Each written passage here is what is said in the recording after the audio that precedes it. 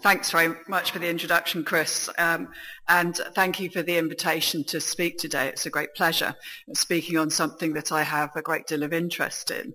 Now, the title is quite a wordy one, but I think really what I want to look at is the use of evidence-based practice from a slightly different perspective.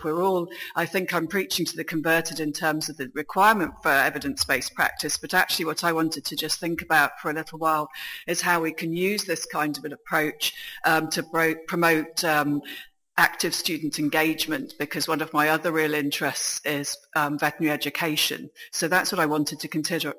I wanted to just turn things on its head a little bit and think from a different perspective.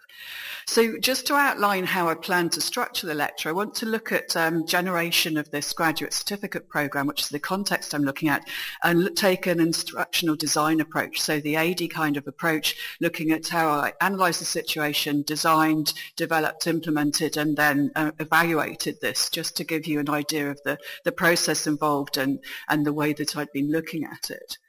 So the analysis phase, when designing the program, is really looking for clarification of the instructional objectives, looking at the learning environment and the learner's existing knowledge and skills. So really trying to set the context. And so to put you on the page as to what I was developing, it was an online graduate certificate program, a postgraduate program for practicing vets, fully online program, although there was the option for them to attend a practical if they wanted to, which most people find very useful. Level 7 qualifications, so we're the level equivalent to the sort of type of learning you'd expect with a master's degree, and that's important, and we'll come on to that in a few minutes. 30 ECTS credits run over 1 year, so it gives you an idea of what sort of people I was catering for.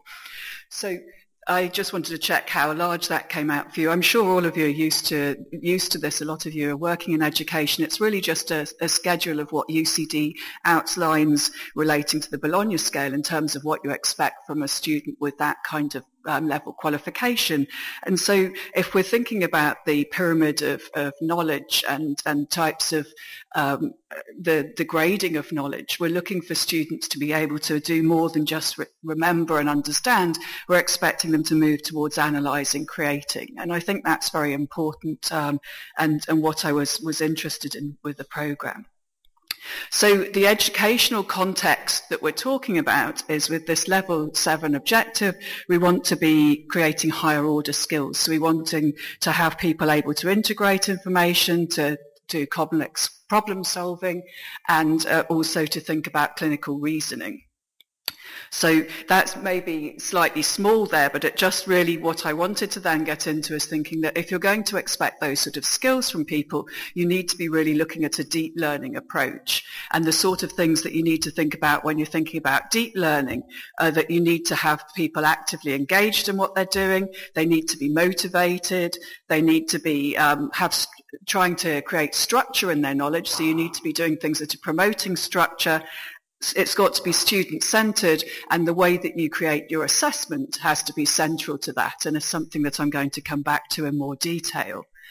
This is a program for people in practice, and they're online, so they have to be self-directed, but promoting self-directed education and self-directed learning is really important if we're trying to lead to lifelong education, which is an important thing to be moving towards. And so we wanted them to be doing things that they were working on themselves, actively learning and creating learning resources for themselves. Peer-peer learning is something that's known to be very beneficial. It's creating a community of learning and getting people interactive together is a very good way of promoting active learning, and is also a way of bringing all the students along with each other and helping to motivate. So that's going to be an important component of the situation.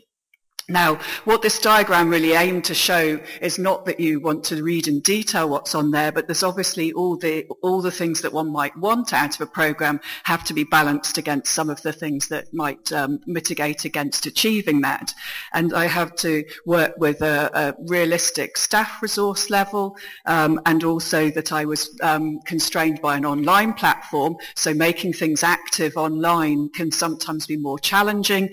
And also, if I want students to work together and critique each other's work, it has to be in a format that's going to be achievable. I can't be giving people lots of essays and saying, off you go and read each other's essays. It had to be something structured.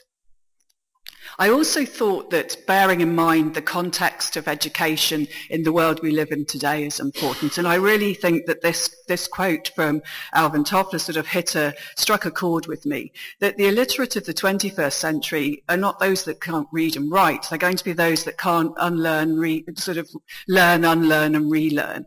And that's really speaking to the volume of information there is out there. There's no real point presenting an educational program now that just gives them lots of information, because information is what we're drowning in. What I really wanted to do was create a way of getting them to engage with information and try and learn ways of ranking it and meaningfully working with it. So I had to really ask myself what I wanted to achieve when I was doing this. I have a year. I can't present all of small animal medicine in a year, just give them a huge distilled volume of information, because that's just not practical or useful. So what did I want them to do at the end of the year? And I think when I've talked to people about program design, they've said, well, step back and think, what would you like them to have in a couple of years' time? Where would you like them to be? And I really wanted my computer to work.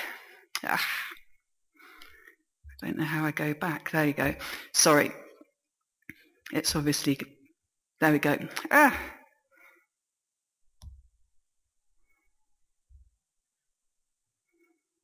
I'll try once more and then I'll leave it. I'll just talk to that. What I was wanting to do was in a year on from the program, I would like them to be thinking differently. I'd like them to be thinking to challenge things. I'd like them to be changing the way they approach things. I'd really want them to change their process rather than to be able to name a lot of facts that would be just surface learning and not really having changed their output.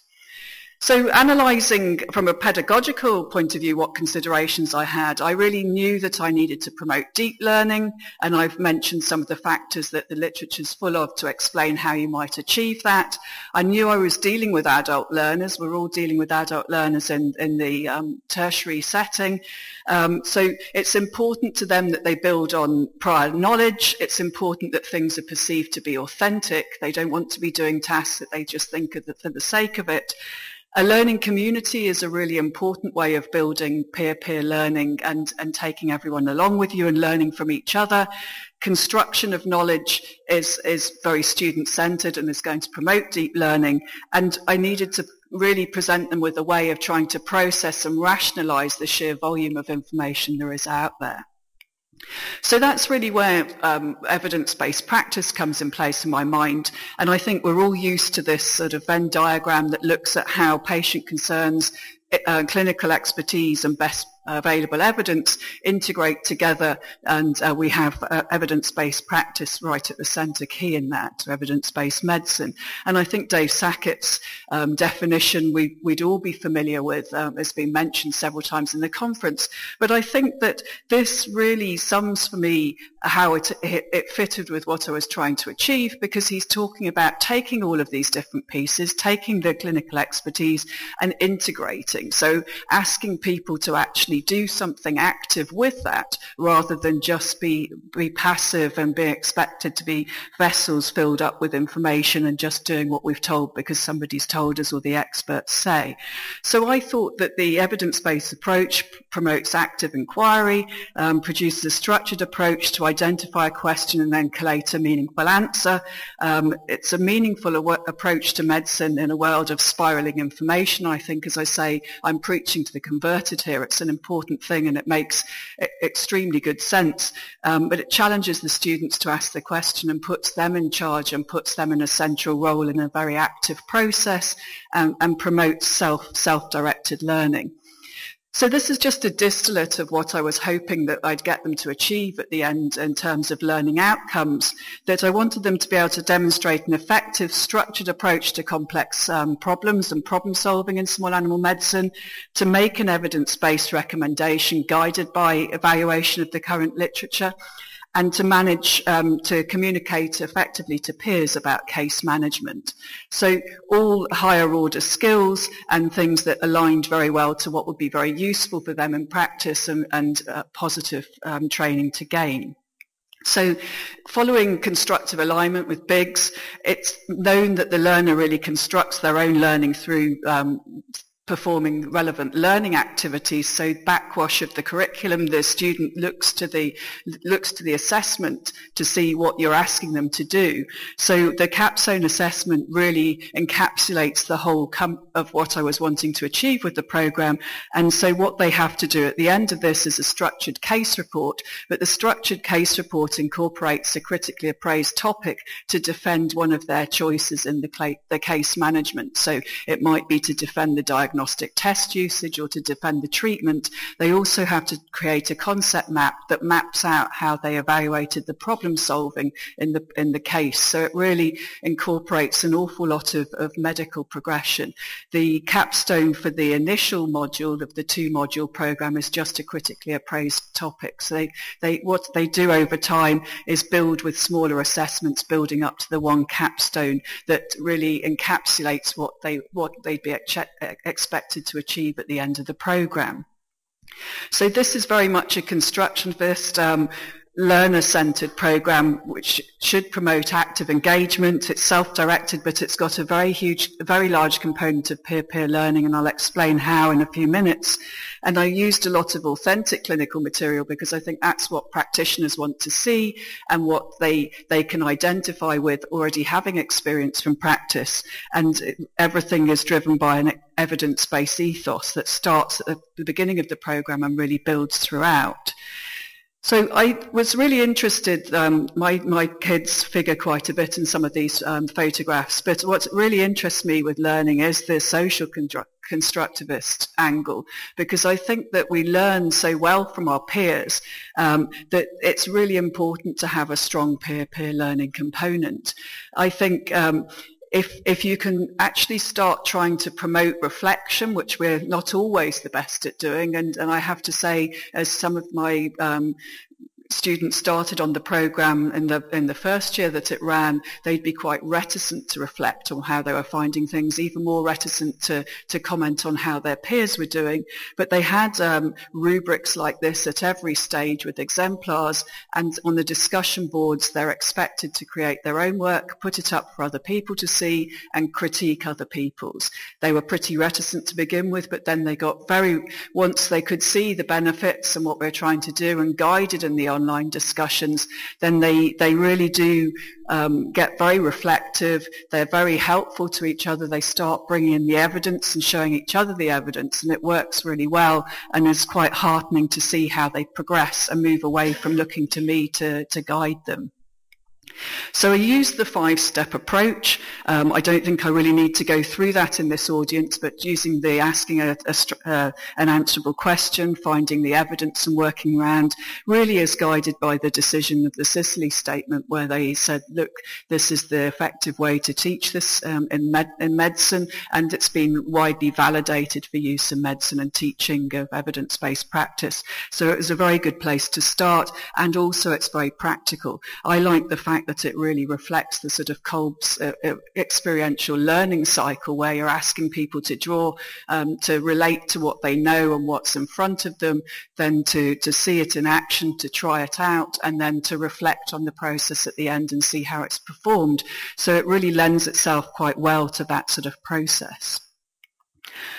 Implementation of the program, just to give you a taste, I'm not going to go through in any detail, but the diagram at the top is really what they get to see as a map of a unit, and there are 4 units in each of the 2 modules.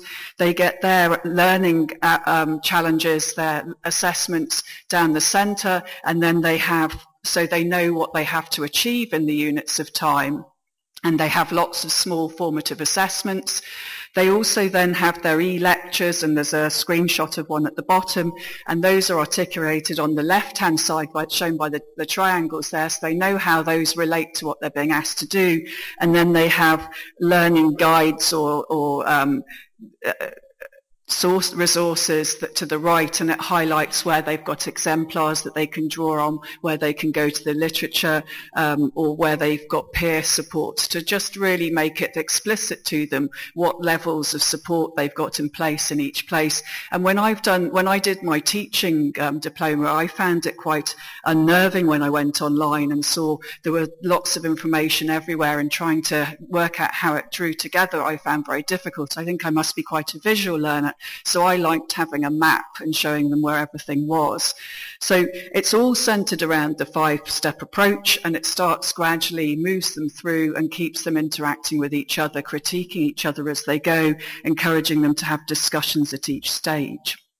So this is really just trying to show that it's a pathway moving forward, so that they progress in their ability over the year, and they keep feeding back on each other. They keep trying tasks and then developing and then reevaluating where they are. So they do get feedback, which we all know is fundamental to progression and good education. And I knew that because I had limitations of staff, I needed to be able to do some of that myself, but I needed to be able to create a way that gave them effective peer-peer learning, so that they get feedback in real time that's practically achievable. And this is just a screenshot. I don't know how many of you are used to the VLE Blackboard. It has its limitations, unfortunately, but these are just the different discussion boards that there are for each of the assessments. You probably can't see the numbers, but some of those posts there's 36, 35, 40 posts, and they're just discussion groups of 5 or 6 people, and they get very into interacting with each other and really do drive things forwards. So what I aim to show here is just not to get you to be able to read those individual labels, but just to show that the assessment strategy is quite broad. There's a lot of gradual assessment, formative assessment with small carrots to keep them engaged, that they know it adds up to a mark, because we all know what it's like to be students and need to see that you have to do these things, and then they work towards the more capstone assessments like the CAT in the first module and the structured case report in the second. So just giving an example of one of the things that I start with, setting a clinical scenario. The first scenario they set very early on, because I have a huge spectrum of different people attending. The first time I had a retired vet and a new graduate on the same cohort, and people from mixed practice, just small animal practice, very, very mixed background.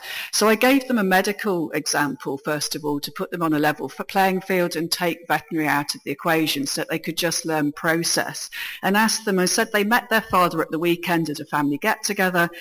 He'd been a lifelong heavy smoker, but recently been aware of wanting to give up due to worsening respiratory signs, and he asked if he should be thinking about using e-cigarettes. And I just set them off to think about writing an answerable PICO question and getting back to each other and posting.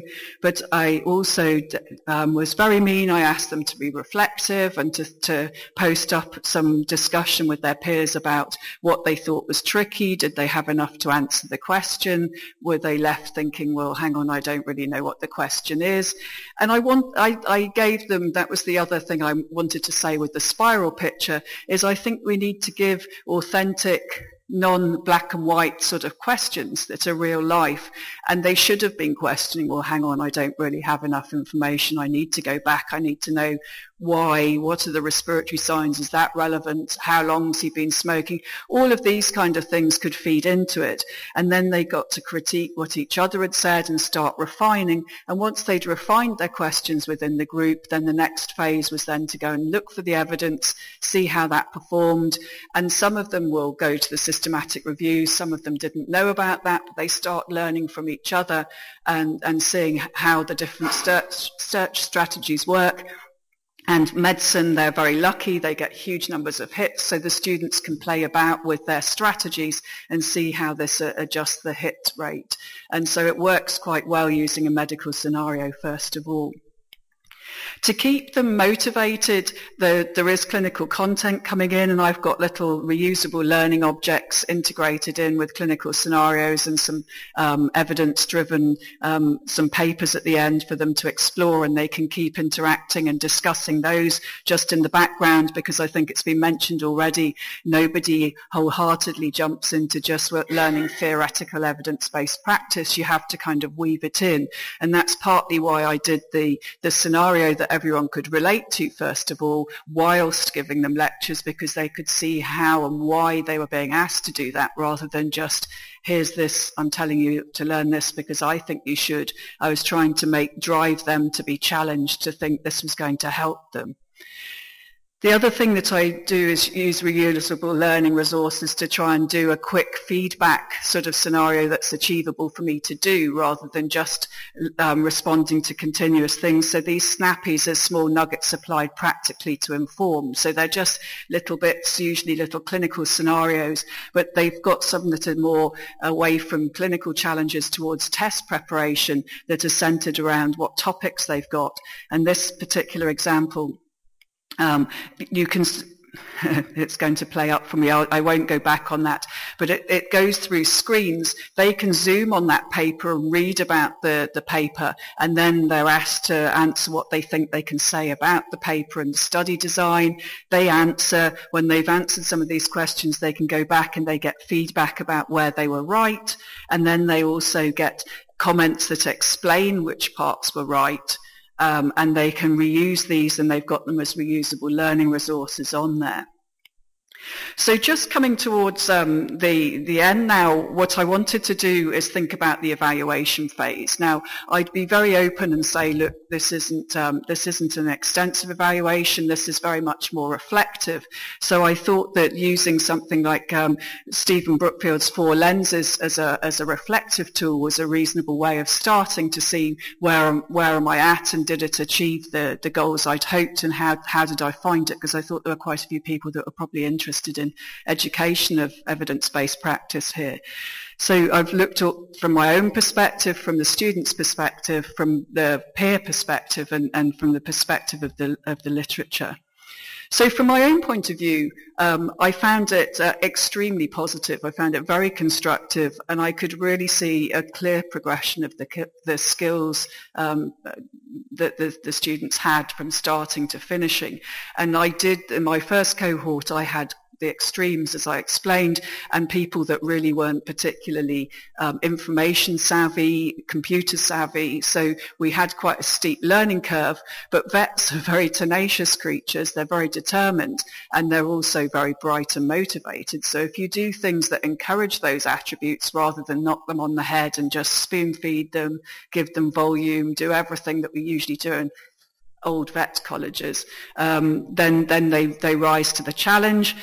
They increased in confidence. They got very good at critiquing each other. They got very good at saying, well, actually, you can't say that cat's tachycardic because this paper says this, and this is the range, and have you said that? And got very, very picky with each other, but in a very constructive way. They challenged information. They challenged everything at every stage, but they got very good at doing that in a structured way, using the rubrics, and really got into answering each other, and could see the peer evaluation. And what I've tried to do at all stages was give them some taste of why the particular intervention or assessment was done in a particular way, and couch it with a little bit of evidence. So use a little bit of my own medicine so that they could understand. And they did seem to respond to that quite well. Reflection, I think they also embraced and could see the benefit of, and started to comment on how they were finding things. But I think they realised that was actually very good from the point of view of the spirit of all working together, because they got very good at sharing the fact that they were finding some things difficult, and it helped to work with them. And actually, once they realised that the Blackboard site was going to close down at the end of the programme, the first thing they all did was developed a WhatsApp group. Then they could carry on chatting about things once they left. So this isn't the nicest output from SurveyMonkey, and the first cohort of students I had through was quite small. I only had 10 students. I've got 20 this time, so we're increasing in numbers. The green is strongly agree, and the more blue is agree. And I'll show you what the categories were in a minute. But generally, I got very positive feedback. They found it valuable. They commented on it changing their approach to practice, changing their approach to ongoing learning, and that they enjoyed working together and very much enjoyed the case-based discussions. And I should have said that as the course progressed, they did get given cases to start discussing that were actually some of our residents' cases that we had a lot of information about, and they were given on a drip feed basis and asked to problem solve based on. So this assuming it comes down nicely, just lets me give you an idea of some of these. There's some of the learning outcomes that were quoted to the second module, but they're along the lines. The first one is construct a well-reasoned approach to the management of a case, explain my approach in the context of the literature, apply diagnostic steps, reasoned approach to the choice of management, and so it goes on. So so you can see that the students either all agreed or strongly agreed that it changed the way they approached and helped them feel better able to manage the cases. From the peer lens perspective, the course is ongoing. It's just started again. We've got 20 students on this time, and it's more international than it was initially. My librarian on the program actually has found it really fascinating seeing that they were struggling to generate a search initially, and now they're generating really nice CATs or evidence summaries at the end. And in fact, a couple of the students are hoping to submit to evidence, the Veterinary Evidence Journal, and I think that would be great to start generating resources.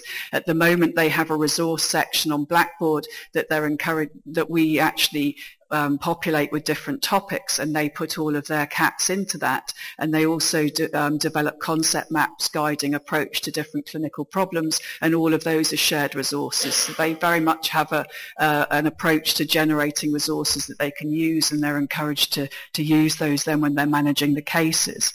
Other tutors have been very positive, and one of the students on the first program was actually one of our technicians who's a vet, which was great to have sort of insider knowledge on what it was like sitting on the other side of the fence. And she's joined me as a tutor now, which is great, somebody to just help steer discussion boards a little bit. So in terms of evaluation and viewing it through the lens of the literature, I did that really more prospectively than retrospectively, because I was doing my teaching diploma at the time when I was designing this. So I set out to design things centered around what I thought there was good evidence for, and took it that way rather than having reflected on it as much post that. I have, but I use the literature a lot in that way. But the future plans would be to try and evaluate this more objectively, because a reflective summary is less useful to other people to look in at, and look at trying to publish some of the approaches.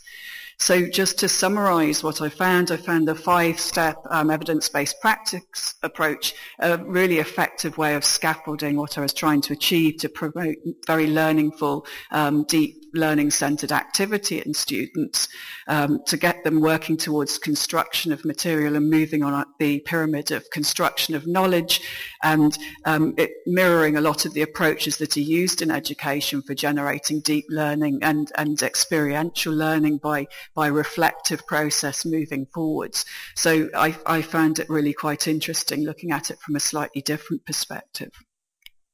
And the images are either Google free to share or my own. And I want to acknowledge that I had an educational technologist, Mark Carty, who was helping me develop the reusable learning resources and to guide me through my computer illiteracy.